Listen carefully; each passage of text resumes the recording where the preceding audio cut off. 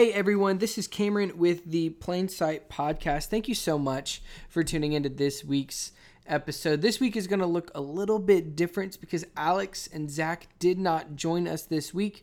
I got a chance to sit down with a couple leader friends of mine from Springfield, Missouri, Tara Orr and Blake Haynes, student body president and vice president of Missouri State University.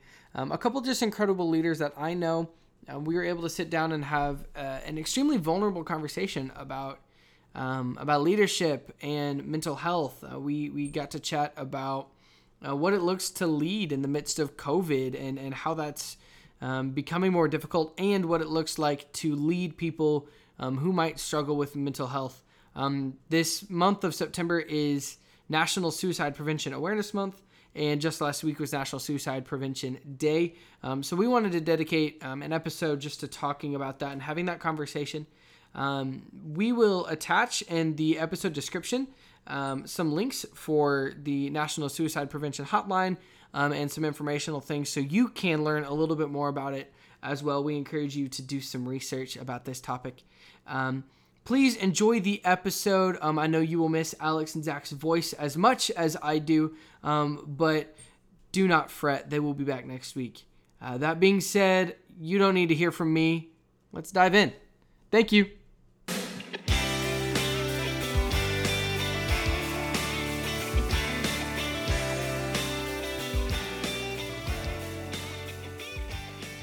Hey, what's up, everybody, and welcome to the Plain Sight Podcast. As you can probably tell, this is not your normal host, Alex Sons.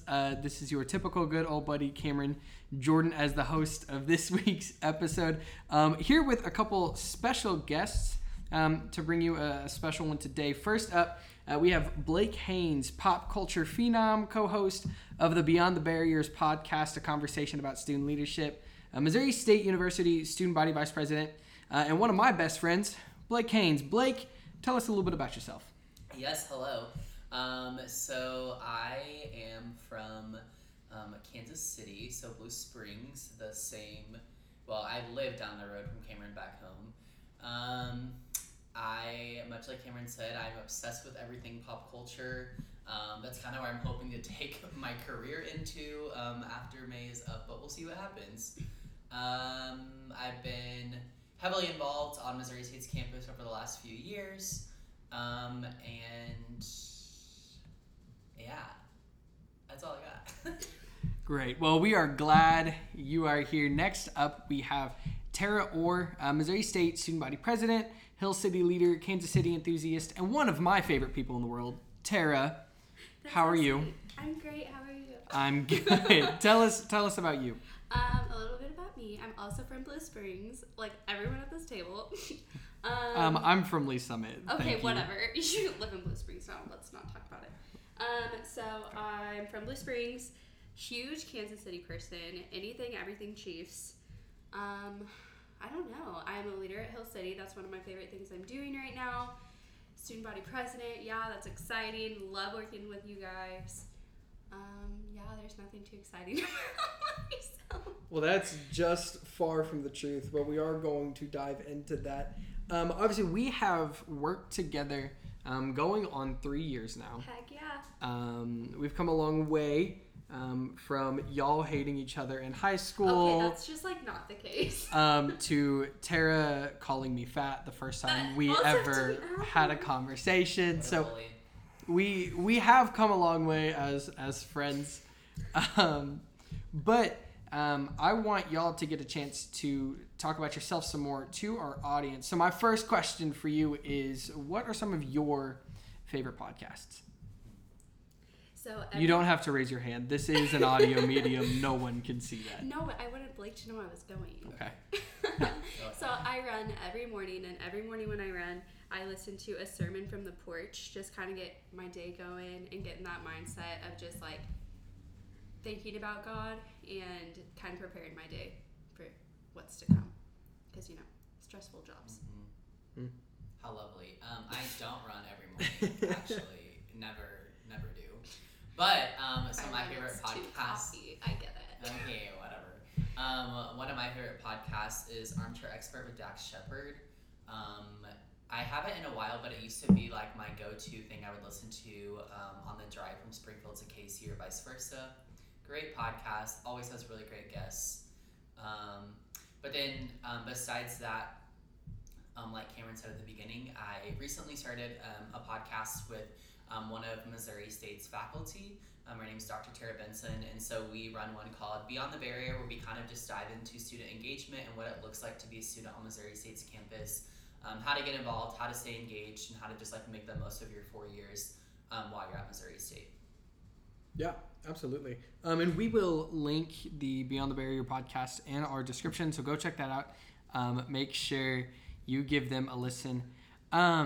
So you both kind of mentioned your positions at Missouri State. Talk to me a little bit about your role, what you do, and stuff like that. Yeah. As student body president, it's a lot of kind of being the face of SGA, I guess. I get a lot of emails from students about a ton of things. My role has definitely changed a lot because of COVID and what that means. It's kind of confusing. It's a very difficult time, I'll be completely honest. But it's very nice to have a whole cabinet of 19 people, amazing people, to kind of help Blake and I just really succeed throughout this year. So basically SJ's job is to connect the students' voice to faculty and staff and leadership and just be that bridge for them. Yeah. I would say, we work very closely together, so a lot of the things that she does, I kind of tag along as well. But I would say one of my favorite things, I guess, that we've kind of done so far is that our positions have looked a lot different than in years past.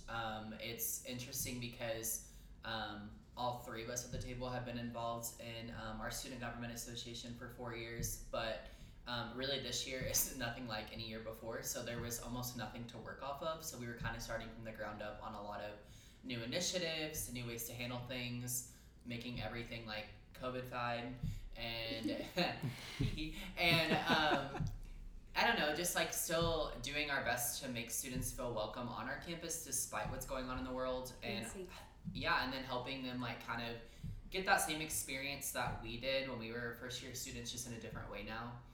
But yeah, it's been really cool. We've gotten to help with the Black Lives Matter movement, kind of both in the summer and a few weeks ago on campus. We've gotten to be in a lot of different conversations about COVID and what that looked like over the summer, but then also what that looks like moving forward and how to go about different things. So I don't know, it's interesting to be on the inside and really get to be a couple of those students who get to be the voice of all 26,000 students on campus to administrators. It's very rewarding, so. Yeah, for sure. Yeah. Well, and you both have kind of alluded to this, but tell me about some other roles you have either on campus, just different hats you wear on or off campus, either currently or other things you've done over the last 4 years. Okay. I know there's a lot. Our feet are in a lot of puddles at this table. Yes. So I think starting off college, I joined a sorority, got pretty involved with that, and then I got really involved with SGA. Obviously. And some other things I do, I have a job on campus. I am a marketing specialist for the food and dining company on campus, Chartwells. And then I also am in the accelerated master's program, so I'm getting my master's currently. So I will graduate this fall with my undergrad and then next fall with my MBA. So it's crazy to think I'll only have been in college for 4.5 years and have my MBA. Like, what? I'm a leader in my church outside of campus, which Hill City is absolutely incredible. It's really transformed my college experience. And then I'm a big believer. So in high school, I spread myself way too thin and got involved in so many things. And then I said, I'm not doing that with college. So I kind of dove really deep into a couple organizations, and that's why I'm as involved as I was with SGA. But then there's people like Blake who have done absolutely everything. Yeah, it's crazy to think, like looking back 3 years ago now, because I just wholeheartedly I wouldn't have thought at the time that I would have done everything that I've done now. I've kind of taken myself down a lot of different leadership and experience-based paths over the last few years. So much like Tara, I got involved within like campus life. So did student activities council for a year. Been involved in university ambassadors, giving tours of campus.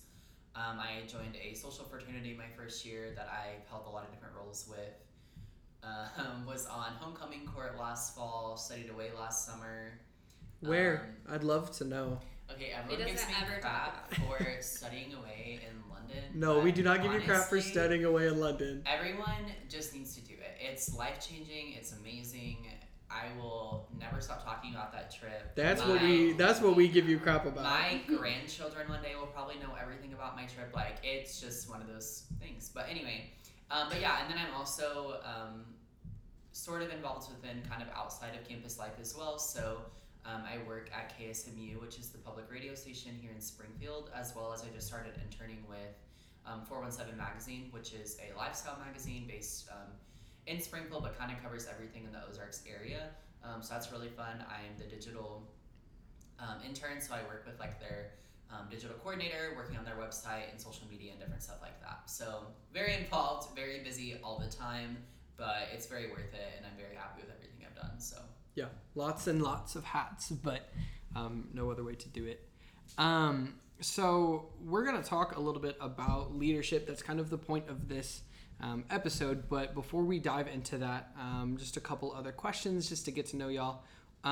First, if you had an evening to spend with any celebrity, who would it be and what would you do? I want to spend it with Jesus. I literally want to just like hug him. Okay, we don't want the Sunday school answer. No, that's like truly. I am not a fan of pop culture. That's just not something I'm into. Boring. I know. If you need a world answer, Zac Efron because he's hot. But in all honesty, okay, then maybe don't answer the what would you do part of that question. No, but in all honesty, like I don't have anyone that I'm just like I need to meet them. Like Travis Kelce, Patrick Mahomes. Oh, I definitely love them, but like I'm okay not meeting them. Okay. Respect. I don't know. I just have no desire. Respect. Mine would be John Mayer, and we all know that. Anyway, we Blake. all know that. Listen, on the flip side, I have a whole list ready. Oh my gosh. I don't really know. I'm kind of torn between Ryan Seacrest and Oprah. You met Oprah today. Yeah, you did meet Oprah today. You guys, I met her in disguise at Taco Bell. But anywho, I would love to meet the real, in-person, no disguise Oprah, but also Ryan Seacrest because I really admire them both for different reasons. Do you have an Oprah pillow? Oh, no. I do have a Ryan Seacrest pillow, though, that my friend Cameron here gifted to me, which I do love. I don't know. It would be maybe both of them. I would just completely take away your question and just hang out with both of them, and we would probably... Just like, screw you and your question. Just like, yeah, I don't know. Maybe they would fly me out to Oprah's house. That'd be kind of cool. And have, not really a tea person, maybe a cup of coffee or a bottle of wine. Either one is really fine with me. But yeah, that's what we would do. I think you and Ryan Seacrest are both far too busy to line up schedules enough to hang out for a night. Right, but Oprah's like sort of retired. Like, not really, but like if a famous person was retired, that's what she is. So I think she would definitely have time for me. Okay, that's fair. I can respect that. Just BB. Okay, so don't... okay, I guess you can... Your answer to this next one can be Jesus, but also I challenge you to reach out more. Who is your favorite character in the Bible, and why? Ooh, that I need to think. Mine is Shamgar. Have we talked about Shamgar? No. Judges 3:31 says, and after him being Ehud, who slayed the fat king because he was left-handed and nobody accounted for that, so he stuck a sword in and stabbed him in the stomach. Haha, lefties win. Lefties win. So after him came Shamgar, who he was like this great warrior, and the only verse about him says he slayed 800 Philistines with an ox goad, and he too saved Israel. That's it. That's all Shamgar gets. Wow. He gets one verse, and it's about him just beating the crap out of 800 people with an ox goad. That's so cool. So Shamgar is my hero. What about y'all? Baby, you have to go.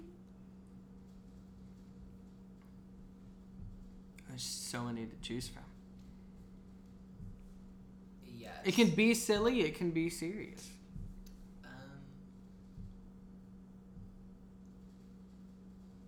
I'm reading.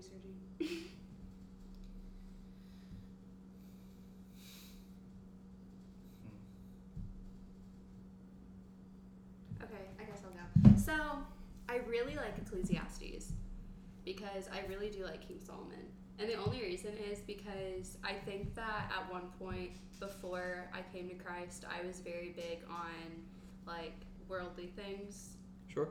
and just kind of really realizing it is all vanity and it is chasing after the wind, and that he did experience all that stuff and he still is like claiming that God is better no matter what you have, what you do, how you experience life, that God is the answer. But Yeah. homeboy went all out. Also, if you're into the Enneagram, a lot of people say that 7s are like King Solomon. That 100% checks Ha out. ha ha! That is me. Not sure if that's a good thing. Okay, I'm not saying it's a good thing, but also like we're homeboys. You're right. You are a homeboy with King Solomon. Blake, who's your biblical homeboy or homegirl? To be honest, I don't know. I'm researching right now. Is it the? That was gonna be funny. I was gonna say, is it the donkey that spoke? I thought that would be kind of funny. Hilarious. It's a little funny. What about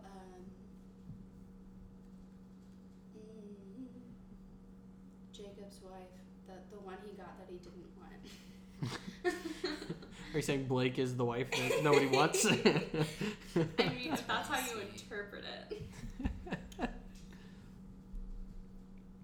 It's not Rachel. I can't think of her name. It's making me angry.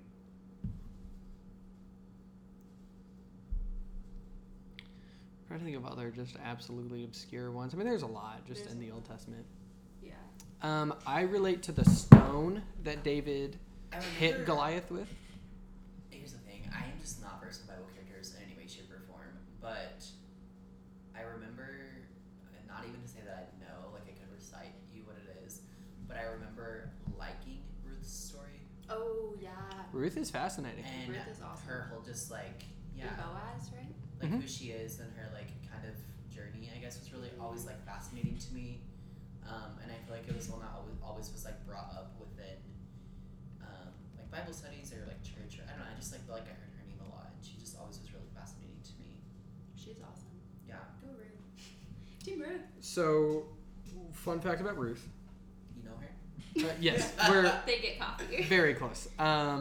Ruth is one of the only women listed in the lineage of Jesus.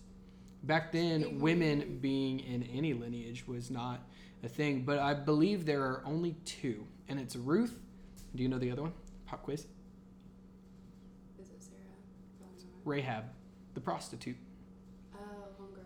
Yeah, so kind of fascinating. Just my fun fact about Ruth Interesting. for the day. That's so cool. Yeah. Anyway, so the main reason we're here for this episode, we want to have a conversation about leadership.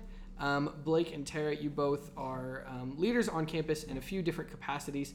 So I'm going to ask you some questions about your experiences, and part of this, you can connect it back to your current positions, but also just being a leader in relationships and in friendships, and just however you want to answer them. It doesn't have to be SGA. But with that, my first question is, who are some leaders that y'all look up to? Either people you know, celebrities, pastors. Who are your leadership inspirations?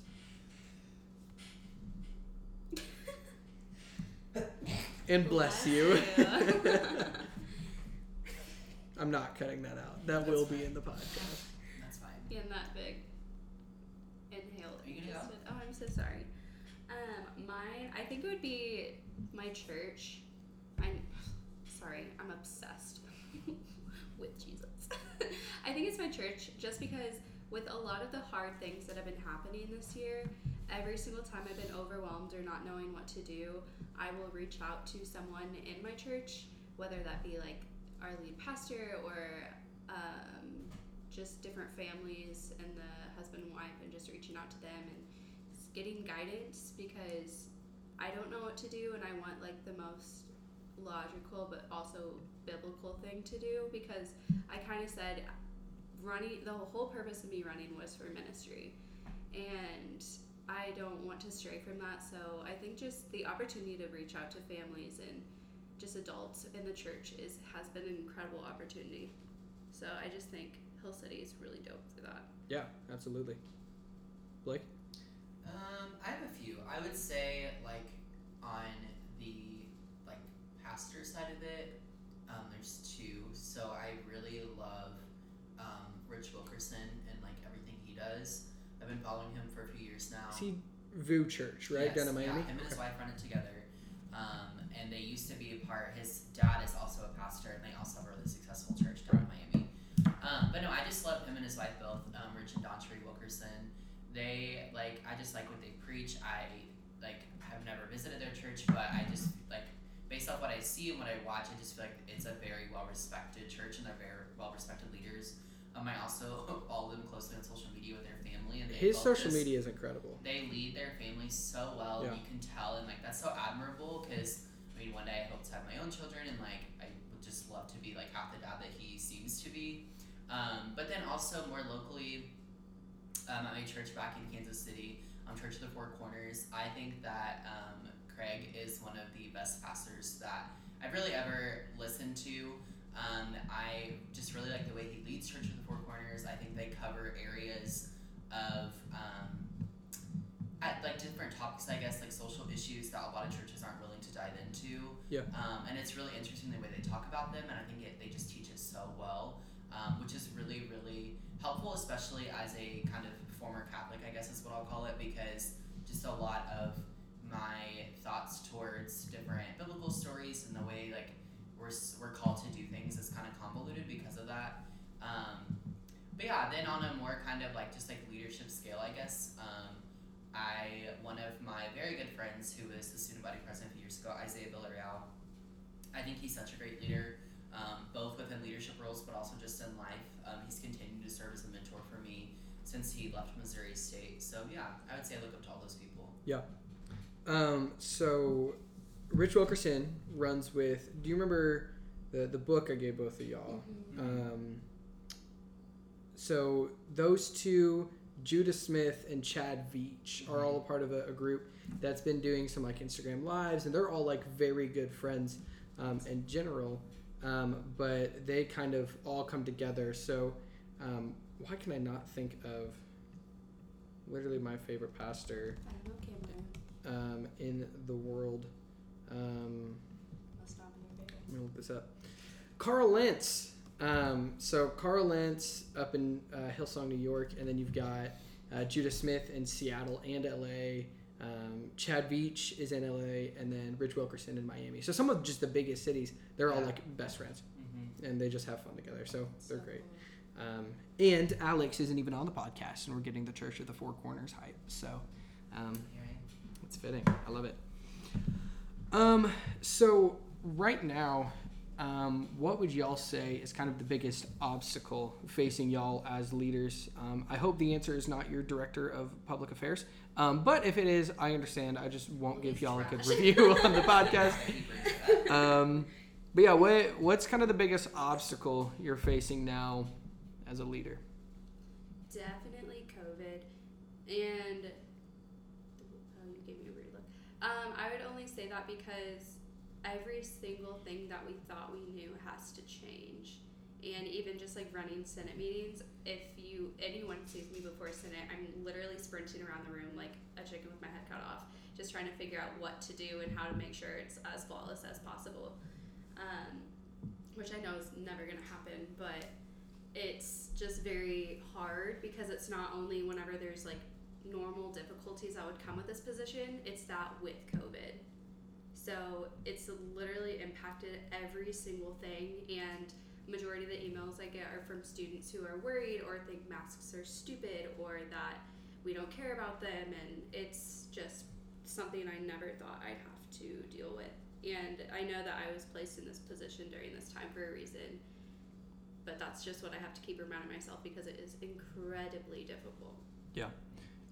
What would you say how do you approach those conversations, and how do you try and point people to God in the middle of when not only are you having to focus on being a leader in a secular community, but also in the middle of a global pandemic? How are you trying to focus on pointing to people to God?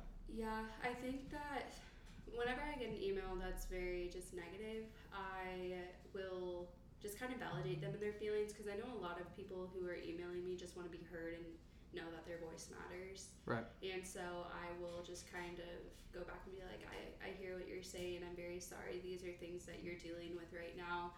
And just kind of listen and be there for them, because I feel like that's not common anymore.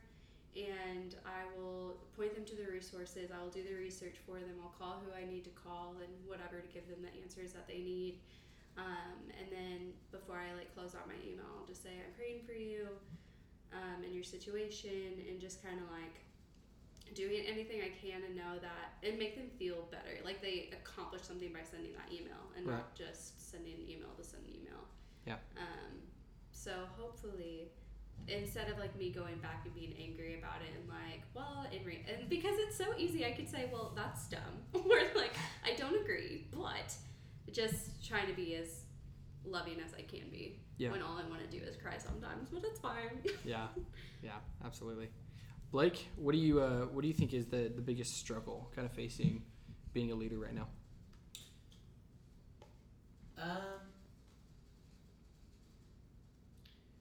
Since Tara said COVID, I'll take it a different route and say, I think I'm gonna make mine two, because I can never just answer with just one answer. That's just not how I Of course. But my two, I would say, would be, it's a lot harder to be intentional, but then also more on the personal side of things. I guess I'm finding balance and time management has been really challenging.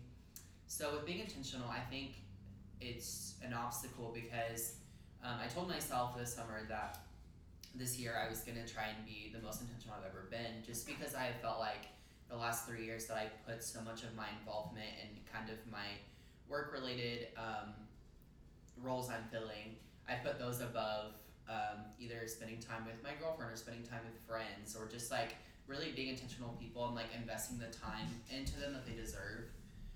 And with COVID, that makes things just twice as hard, obviously. I mean, right. Right now, Tara, April, myself still aren't even doing our meetings with administrators in person. It's all over Zoom. So we don't get to go and have those sit-in meetings with these administrators and kind of build that camaraderie that way. But also it's really hard to do that in a lot of different areas on campus. So I would say that, but then also just with balance. I mean, it's been a really challenging month, because like I said, everything is virtual. So it's right now I'm balancing a job part-time that I'm going in for, an internship that I'm doing part-time virtually, this role, which is basically a full-time job, on top of being a full-time student, and all the other random stuff that I put on my plate.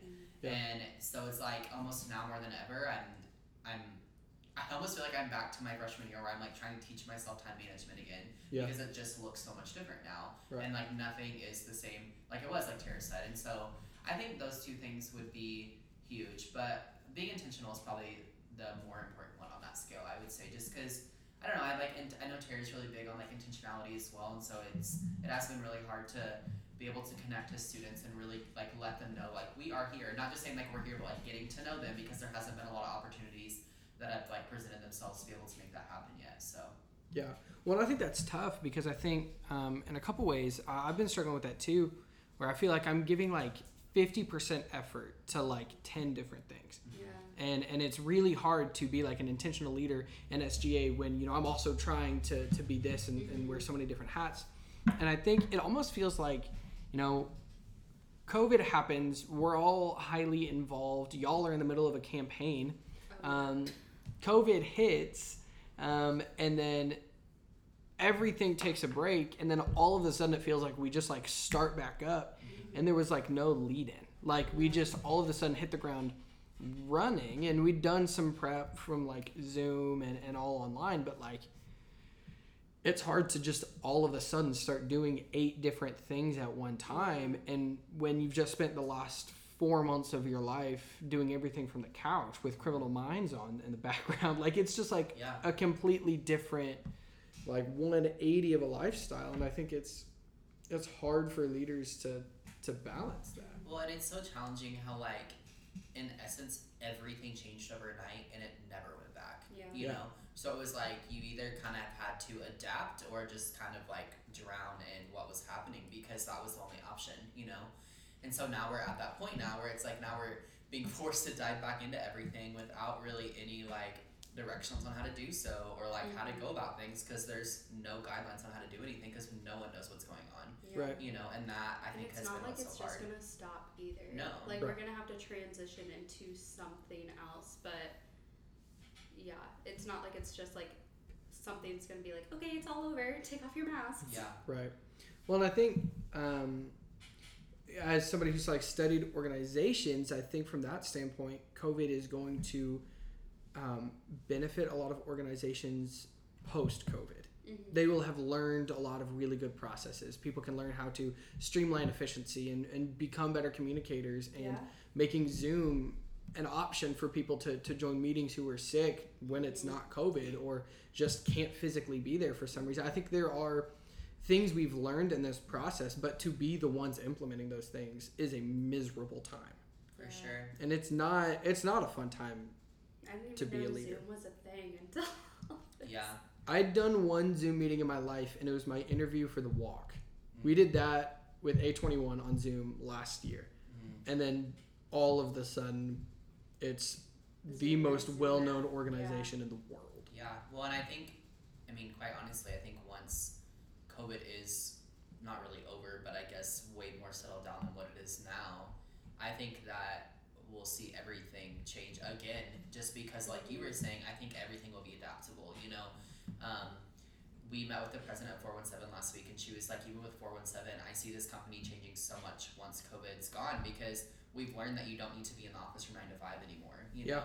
Like, even without a pandemic, that's just not a necessity. It's just the way life was. But then we kind of got this, like, reset, and now we're taught, like, okay, actually, we can do this a few different ways, you know? And so I think we'll see potentially more parents working from home, or more people, like, out at coffee shops or, like, restaurants out in the day working, because I just don't think that typical 9 to 5 office day, I mean, it's still going to be there, but I think we'll see a lot of companies and businesses kind of shift away from that. There's going to be some flexibility for sure. Yeah.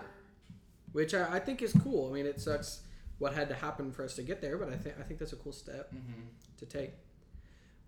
So largely with y'all's positions, it calls for you to kind of be in the room with people who are highly qualified. I mean, PhDs and people who are significantly older.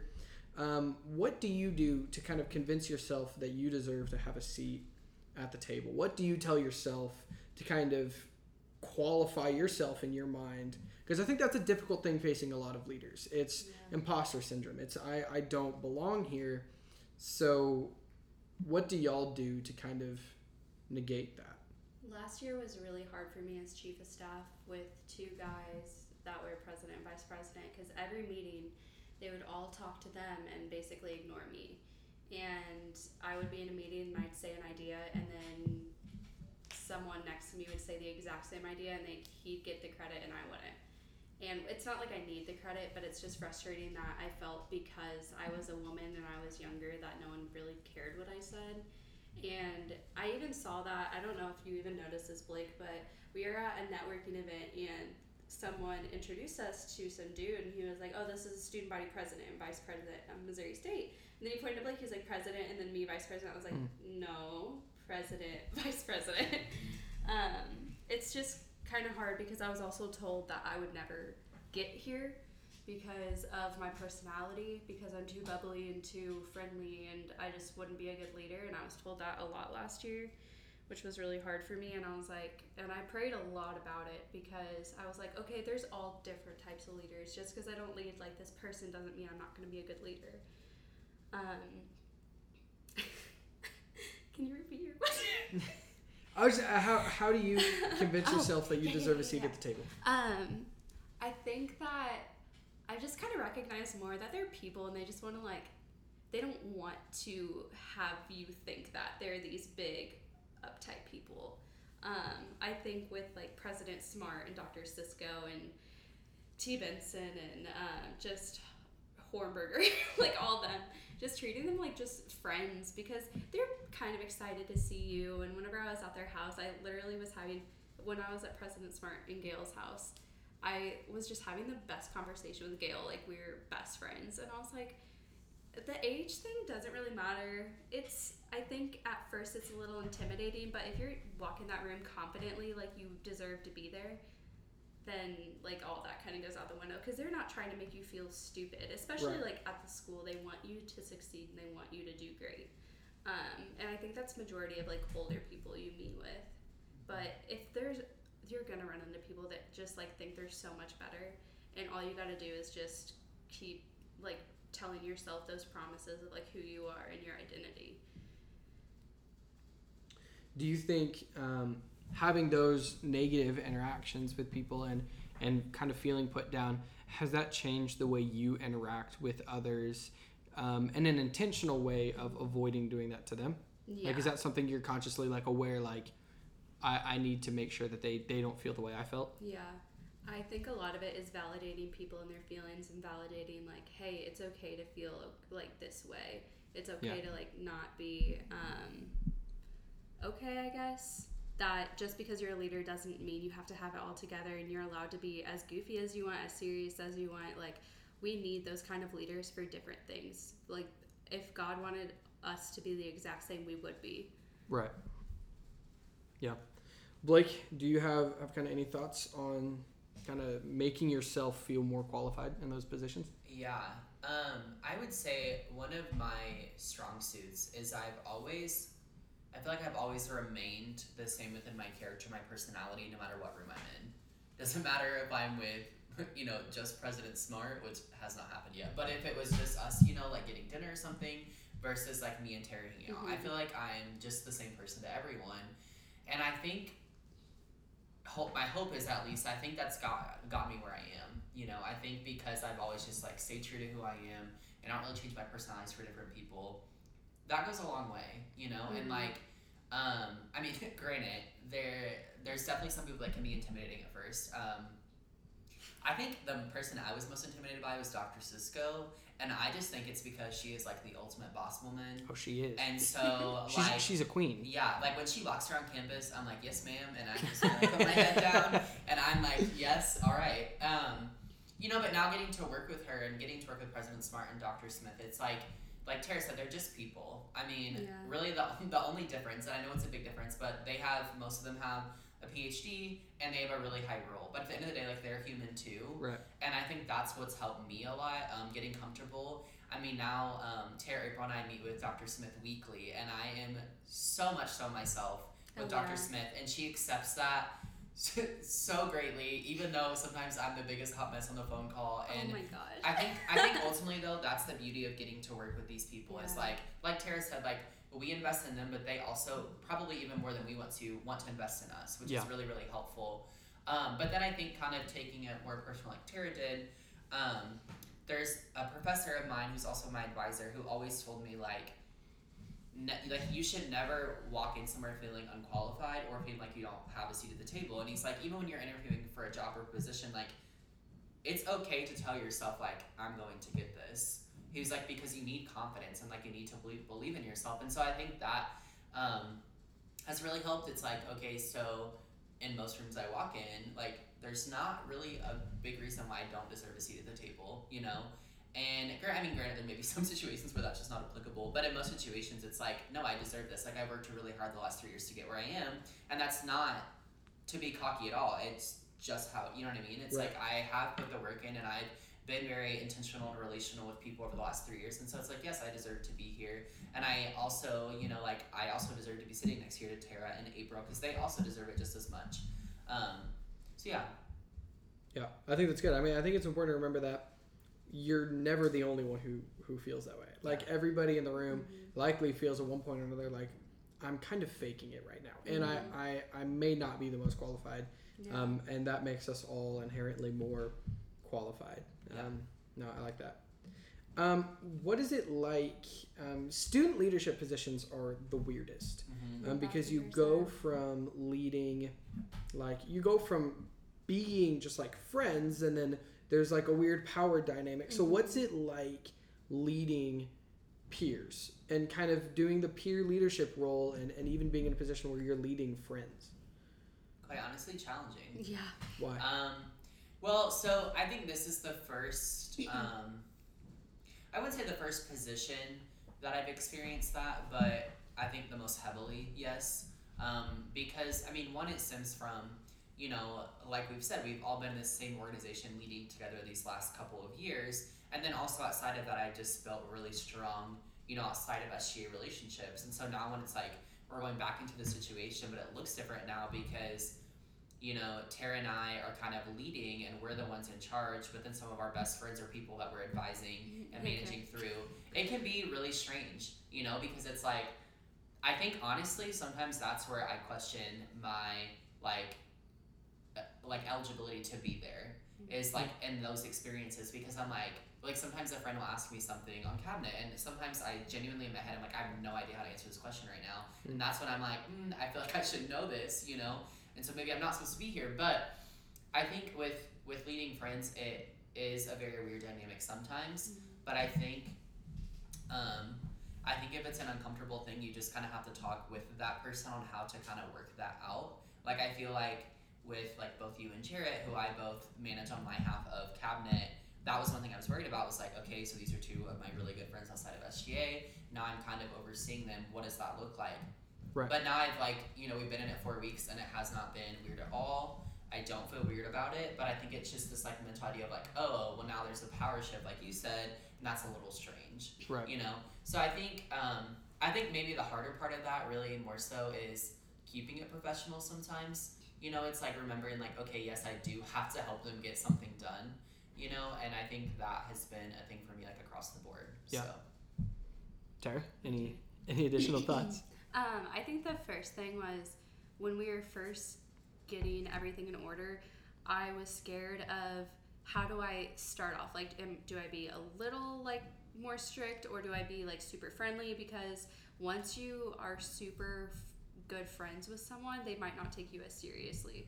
And so with like friends like I already respect you and you respect me, so it wasn't a big issue. I was like, okay, I know he's gonna do what he needs to do because he's qualified, great leader, all this. But it's like with the other newer people on cabinet, it's I want to be your friend, I want to be there for you, I want to help you through things, but also I need you to get your job done. Right.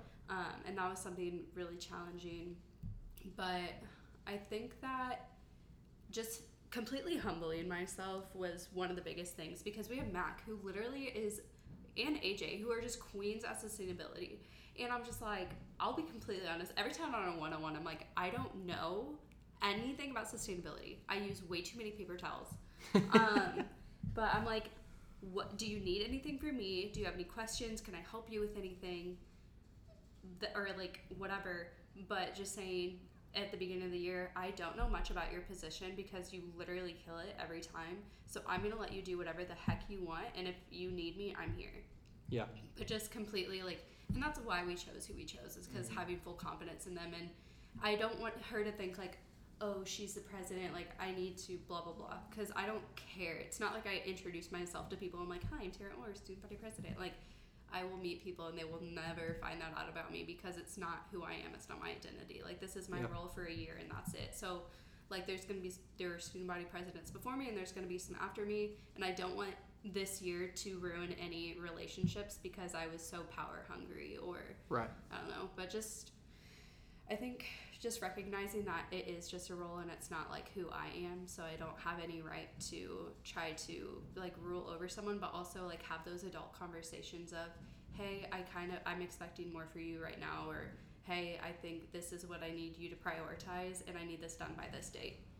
And they might be like, okay, that's a little rough, but I'm like, also, if you can't do that, how are you going to succeed in life? Right.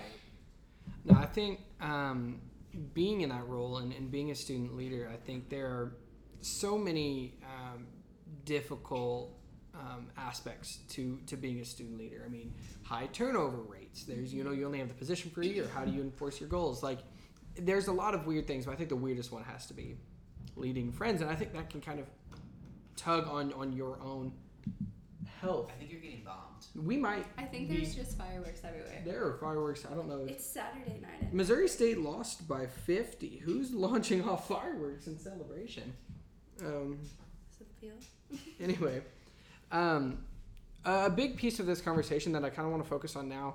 The reason we're doing this interview instead of kind of a normal episode is a goal of the podcast and just all of us as individuals is focusing on mental health.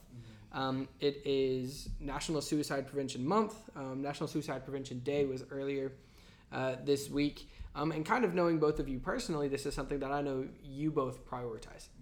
And so I wanted to ask you just a few questions about some strategies you have in being a leader and struggling with balancing your mental health and prioritizing it.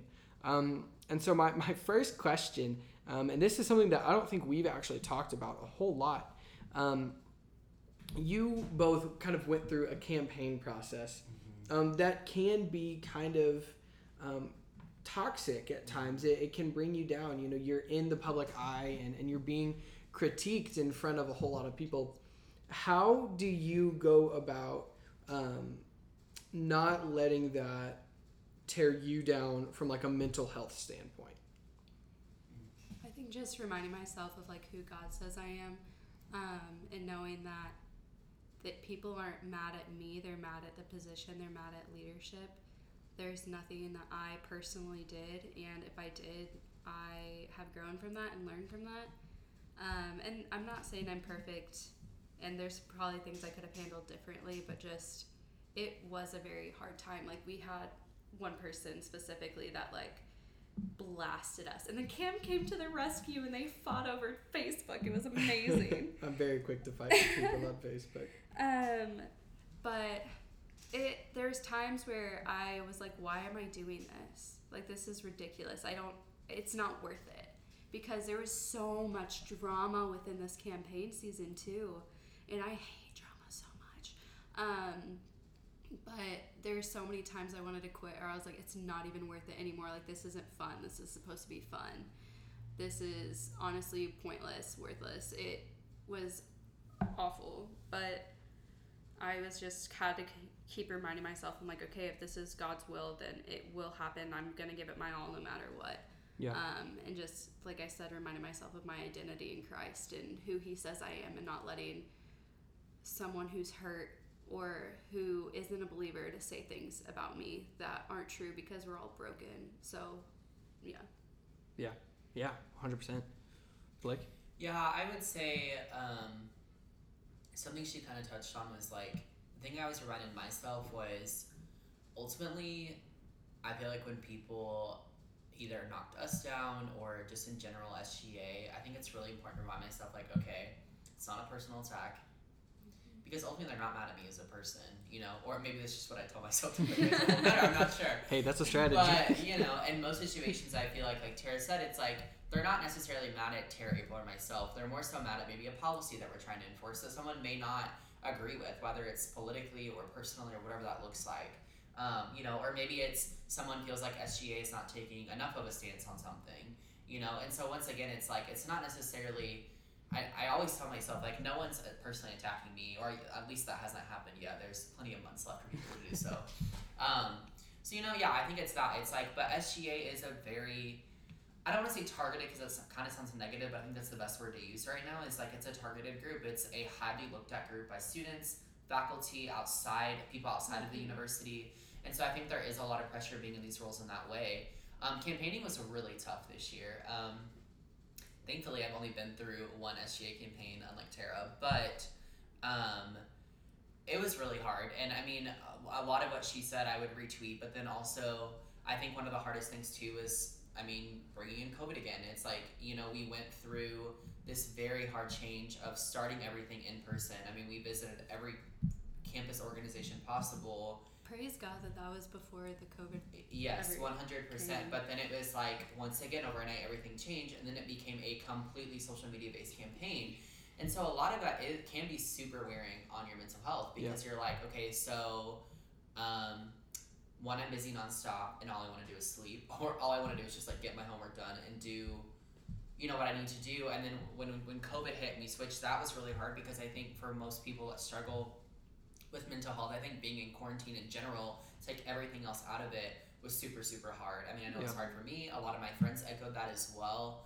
And it wasn't just like a 1 week thing. It was like most of quarantine was really challenging mental health wise because most of us were, you know, essentially kind of staying in our homes, not really going out a whole lot. If we were, it was like maybe for a walk, but even that was kind of sketch sometimes. So, you know, I think it was really hard, and I think there's it's still hard in a lot of ways, even so sort of dealing with COVID because I think, like I mentioned way earlier, I think that balance is really challenging, and I think that mental health is like a direct impact on that. So yeah, I think it's just difficult to kind of be in the, I mean, and obviously small scale, but like the public eye for a period of time, and then to kind of come down from that. I mean, I remember one of my my lowest moments over the last few years was right after our homecoming campaigns. Yeah.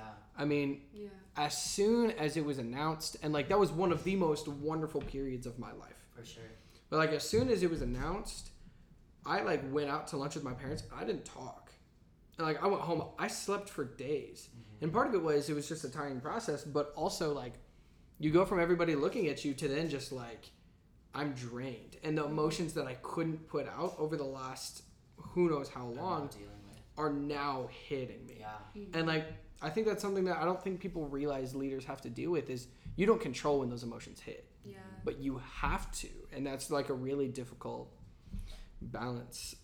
So kind of within that, how do you go about now as, you know, the elected leaders and even just outside of SGA prioritizing yourself and your mental health and making sure that you're in a place where you are truly caring for yourself the way that God cares about you? I would say this semester specifically, and I'm still working on it. I think it's something that as leaders we're always working on. I don't think anyone's ever got their like schedule down packed or like their mental health completely in check as a student leader. But yeah, for me, I would say the biggest thing I've changed this year is I've tried to make boundaries for myself. So for me, like what that looks like is, as I mentioned, I serve in many different roles and jobs and what have you this semester. And so I've kind of made this rule for myself where I'm like, okay, if I'm not at KSMU, I'm not doing anything with KSMU. If I'm not, in the scheduled hours for my internship, I'm not doing anything with 417. And I think the challenging part is our roles don't really get an 8 to 5 schedule. It's kind of a nonstop thing that if something arises, we just have to deal with. But as far as like kind of self-care goes, I think the biggest thing is there's sometimes where I have to remind myself, like, you know what, if it doesn't get done today, no one's gonna die over it. Like everything is gonna be okay. And honestly, I may be a little stressed a few days from now, but I think that long term I'll appreciate it more because I took the time to go and hang out with someone, or I took the time to go and make dinner with my girlfriend. That's the thing we do really often. And so it's like those, like learning how to prioritize those things on top of everything you're doing, I think is really, really important for your mental health. Because then the other thing is like, for me, I'm always like, sometimes I find putting people and relationships at the bottom of everything else I'm doing, which is something I've been working through. But I think with that, it's like I just so much so try to just balance it all out. Yeah. And I try to find the time to make things happen. And, like I said, if that means like, okay, today I'm just going to stop an hour early, even if that's probably going to affect me later on, I'm just going to stop, and I think that is so, so, so important. I mean, it's like on Friday, I was supposed to be doing my internship, which is not my proudest moment, but I went home, and when I went home, I took a nap, and to be honest, I didn't even really do that internship shift. And am I kind of upset about it? Yeah. Am I still kind of dealing with that? Yes. Will I probably be stressed out more this week because of it? Absolutely. But I also realized that I went home and I slept for a while, and then I also was still able to go to bed really early last night, and I was like, okay, so that just shows like I am exhausted and I'm drained from everything I'm doing. And sometimes if that means taking a step back and putting myself first, like that is okay. Yeah. 100%. Tara? I think that it's something I have to kind of work on day by day. It has been incredibly hard, and I like kind of am ashamed with myself that I don't feel like I'm as positive or there for people as I should be. Because I do give a lot, but I wish that I could just be happier and more bubbly like I used to be before all of this. It's very draining for sure. Something I do like is running every morning. That's just something I started within the past like month and a half to kind of take care of like my health, because I feel like every aspect of my life right now is kind of a crap show, whether it be roommates, family, school, everything. And so I'm still figuring it out and trying to be there for everyone else and trying to figure out like who I can go to. I do have groups in church that I go to in different small groups, and I lead a small group, and I'm able to open up to those girls and that I'm pouring into and just let them know like just because you wear these hats and have these roles doesn't mean like we have it all together. And talking to other leaders, like we have someone on cabinet that he is really, really struggling, and just trying to be there for him, because I don't think that he ever talks about it. And when he does, it's like, okay, like keep talking. I'm trying to get it out of your system because I know how hard it is to hold it in. But yeah, my mental health has not been great. We're going to work on it. Yeah.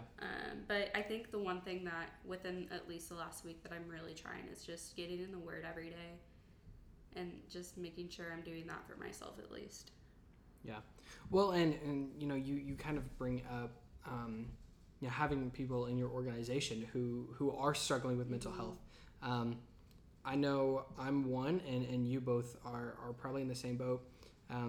Missouri State is known for having like high numbers of students who have taken their lives over the last 4 years. I mean, I can think of one almost every semester. Yeah. And they've been people that I've worked with, people that I was, last year I was a dude's boss when he took his own life, and other people I went on Bear Breaks trips with and different things. And I think it's difficult to bear that burden of both after the fact thinking like, where did I come short? And I think it's one thing to be reflective of how you can be better in a situation. It's another to take the blame.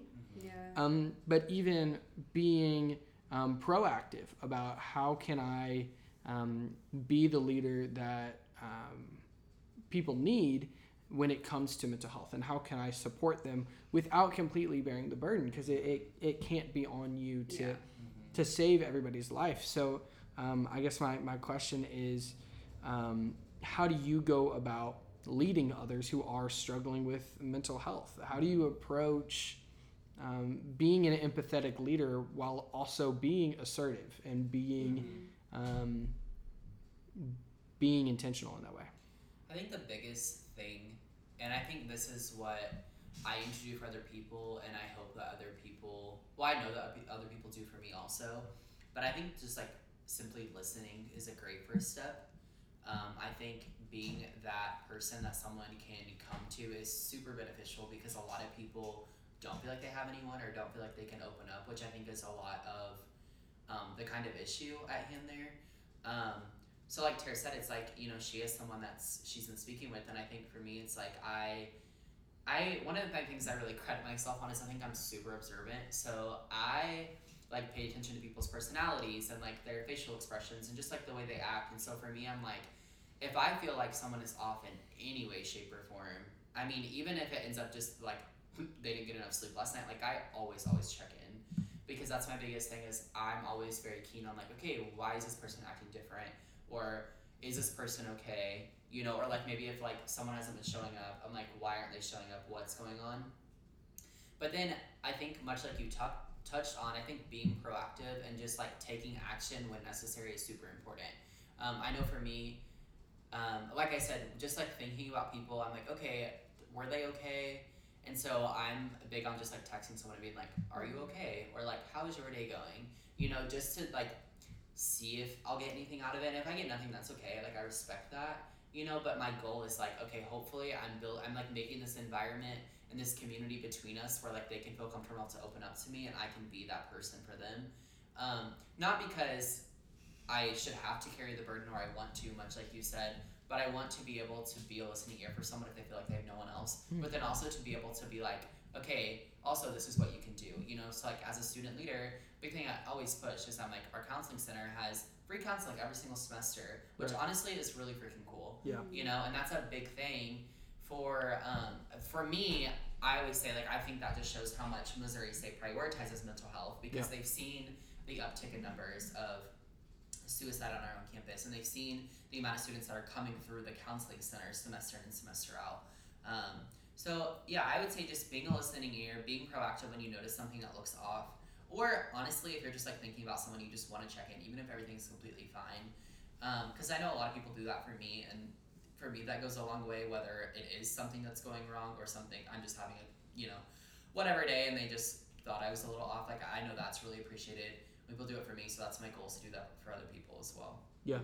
Yeah, I agree. Tara? I make sure, and like one of the biggest things I can do personally is just pray. It sounds silly. I pray for Missouri State, like, students, and like the fact that this is something we all have to go through in this time. I am really good friends with a lot of people who are graduated, and a lot of them admit they're like, I could never have done this, and it's not like we have a choice. Right. But a lot of what Blake said, just reaching out and just being a listening ear for them.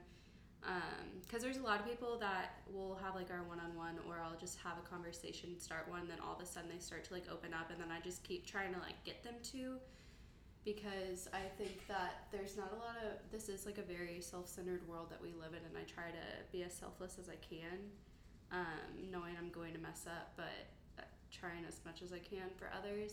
And then like Blake, just texting, making sure they're okay, and or texting people, I'm like, hey, I've been thinking of you today, I just want to reach out, and just admitting like that's like being vulnerable with people too. I think that if you can't be vulnerable with people, then you can't be a good leader. Right. Because basically what Blake said. Good job. I think one thing that I've tried to be more intentional about over the last couple of years is recognizing other people's love languages. And like, I know, you know, sometimes I get dunked on for being as obsessed with personality tests as I am, but I think that it's like a really good way to learn to intentionally care for people. Yeah, for sure. And if I understand, like, my go-to is gift giving. Like, that is what I do the most. We are all aware. And that's why, like, I'm very quick to like just Venmo people or buy them coffee or things like that, because that's how like I feel like I'm loving people. But like recognize, okay, that might not be how everybody feels cared for, and so knowing, okay, how am I going to care for them in a way that makes them feel valued, opposed to making me feel, oh, I did a good thing. Yeah. Because there's a big difference in kind of narcissistic sympathy opposed to like intentional empathy. Yeah, and I talk with my roommate about that a lot. It's like, oh, okay, like if she's going through something, like, do you want me to listen? Do you want advice? Or like, what do you want from this? Right. And it's not like a mean thing. It's how can I best love you in this, like what you're going through? And it's a lot of the time it's just listening. And I'm a very outward processor, so I need to like get it out of my head to someone just as a sounding board. And that's not all the time. Like, I don't want advice. I don't want you to fix it. I just want you to listen to me complain. Yeah. Well, and I know that's like my shortcoming. I love fixing. And so sometimes I need to be told like, hey, I just want to talk. I don't need you to go fix my problems. Yeah. And I've had friends who've told me that. They're like, I know you're going to try and fix this, but like, you can't. It's not on you. Yeah, but I think another thing, honestly, like along with listening, is just like being present. Like, I know for a lot of people, like literally just like us sitting in this room, even if we were completely silent for the next hour, like for some people that's huge. Right. You know, like feeling like someone is physically there, you know, even if there's not a whole lot coming out of the conversation. I think that's so big. And I think for a lot of people too, it's like we confide in people for different things. Yeah. And I mean that in the best way possible. Like, I know I'm that way too. Like, there's a lot of different people that I'm like, okay, I know that if I'm feeling this way, this is probably a really great person to go to for that, you know? And so for me, even like, I think about being in my office every single day because I spend way too much time in there. And for me, I've noticed like, there's certain people that will pop in my office at a random point in the day, and like immediately I just feel like a rise in like the way I'm feeling. Yeah. You know, and I think it's because different people bring out different things in me, and that's huge. Yeah. You know, because it's like, what if I am having a really stressed out day, and the one fix I needed was just like someone that I really care about to show up and just like sit with me and like let me talk, you know, or literally just like be there. We can both work on our own things, but like them being there is like huge for me. Yeah. You know, and I know a lot of people like that also, and so I think that's just as big. Yeah, 100%. So one thing we like to do to close out every episode is just kind of ask, what is one thing, if somebody's listening and you have one thing to tell them based on what we talked about, what is the one thing you think people need to take away from this conversation, from this topic, looking at leadership, mental health, all of it? What is like the one thing you really just want to nail in? The first thing that came to my head is just you're loved and you're enough. Yeah. Yeah, absolutely. Blake, any thoughts? I'm a big talker, so I would say just like always being like, as a leader specifically, always being willing to start the conversation even if it's a really challenging topic. Yeah. I've found in my experiences, I think that's something that's always gone really far, is being willing to like, okay, I'm not sure how this room's going to be receptive to this topic, but I think it's really important I bring it up. You know, it's like when I was leading my fraternity a few years ago, there would be some nights where we just stop, we'd put the chairs in a circle, and I'd be like, okay, what's going on? You know, we're going to put everything about this organization aside and like genuinely what is going on with you. So I think as a friend, as a leader, as a partner to someone, whatever that looks like for you, I think just being able to like start the conversation goes such a long way, because a lot of people aren't off the bat just going to open up to you about things, you know? And so it's like you have to build that comfortable space for them, and that space where they know like, okay, this is a place where I'm respected and what I'm going to say is going to be heard, and like what I'm saying is taken at value, you know? And I think that is so huge. Like I said, both leadership, but also in a personal life, like whether that be you leading an organization or you having coffee with a friend, like I think that's so important. Yeah, absolutely. I think that intentionality has to be there. I think that's something we can all learn from. Well, thank you both for joining us this week. I've been trying to get y'all on the podcast for a little while. I've been trying to think of ways to get you on here, so this works out well. Thank you all for listening. If you have any thoughts or any feedback, you can find us at Plainsight_pod on all our socials, or plainsightpod@gmail.com. This has been fun. I'm glad to get to do this. So thank you both. Thank you. And thank you everybody for listening. Peace out.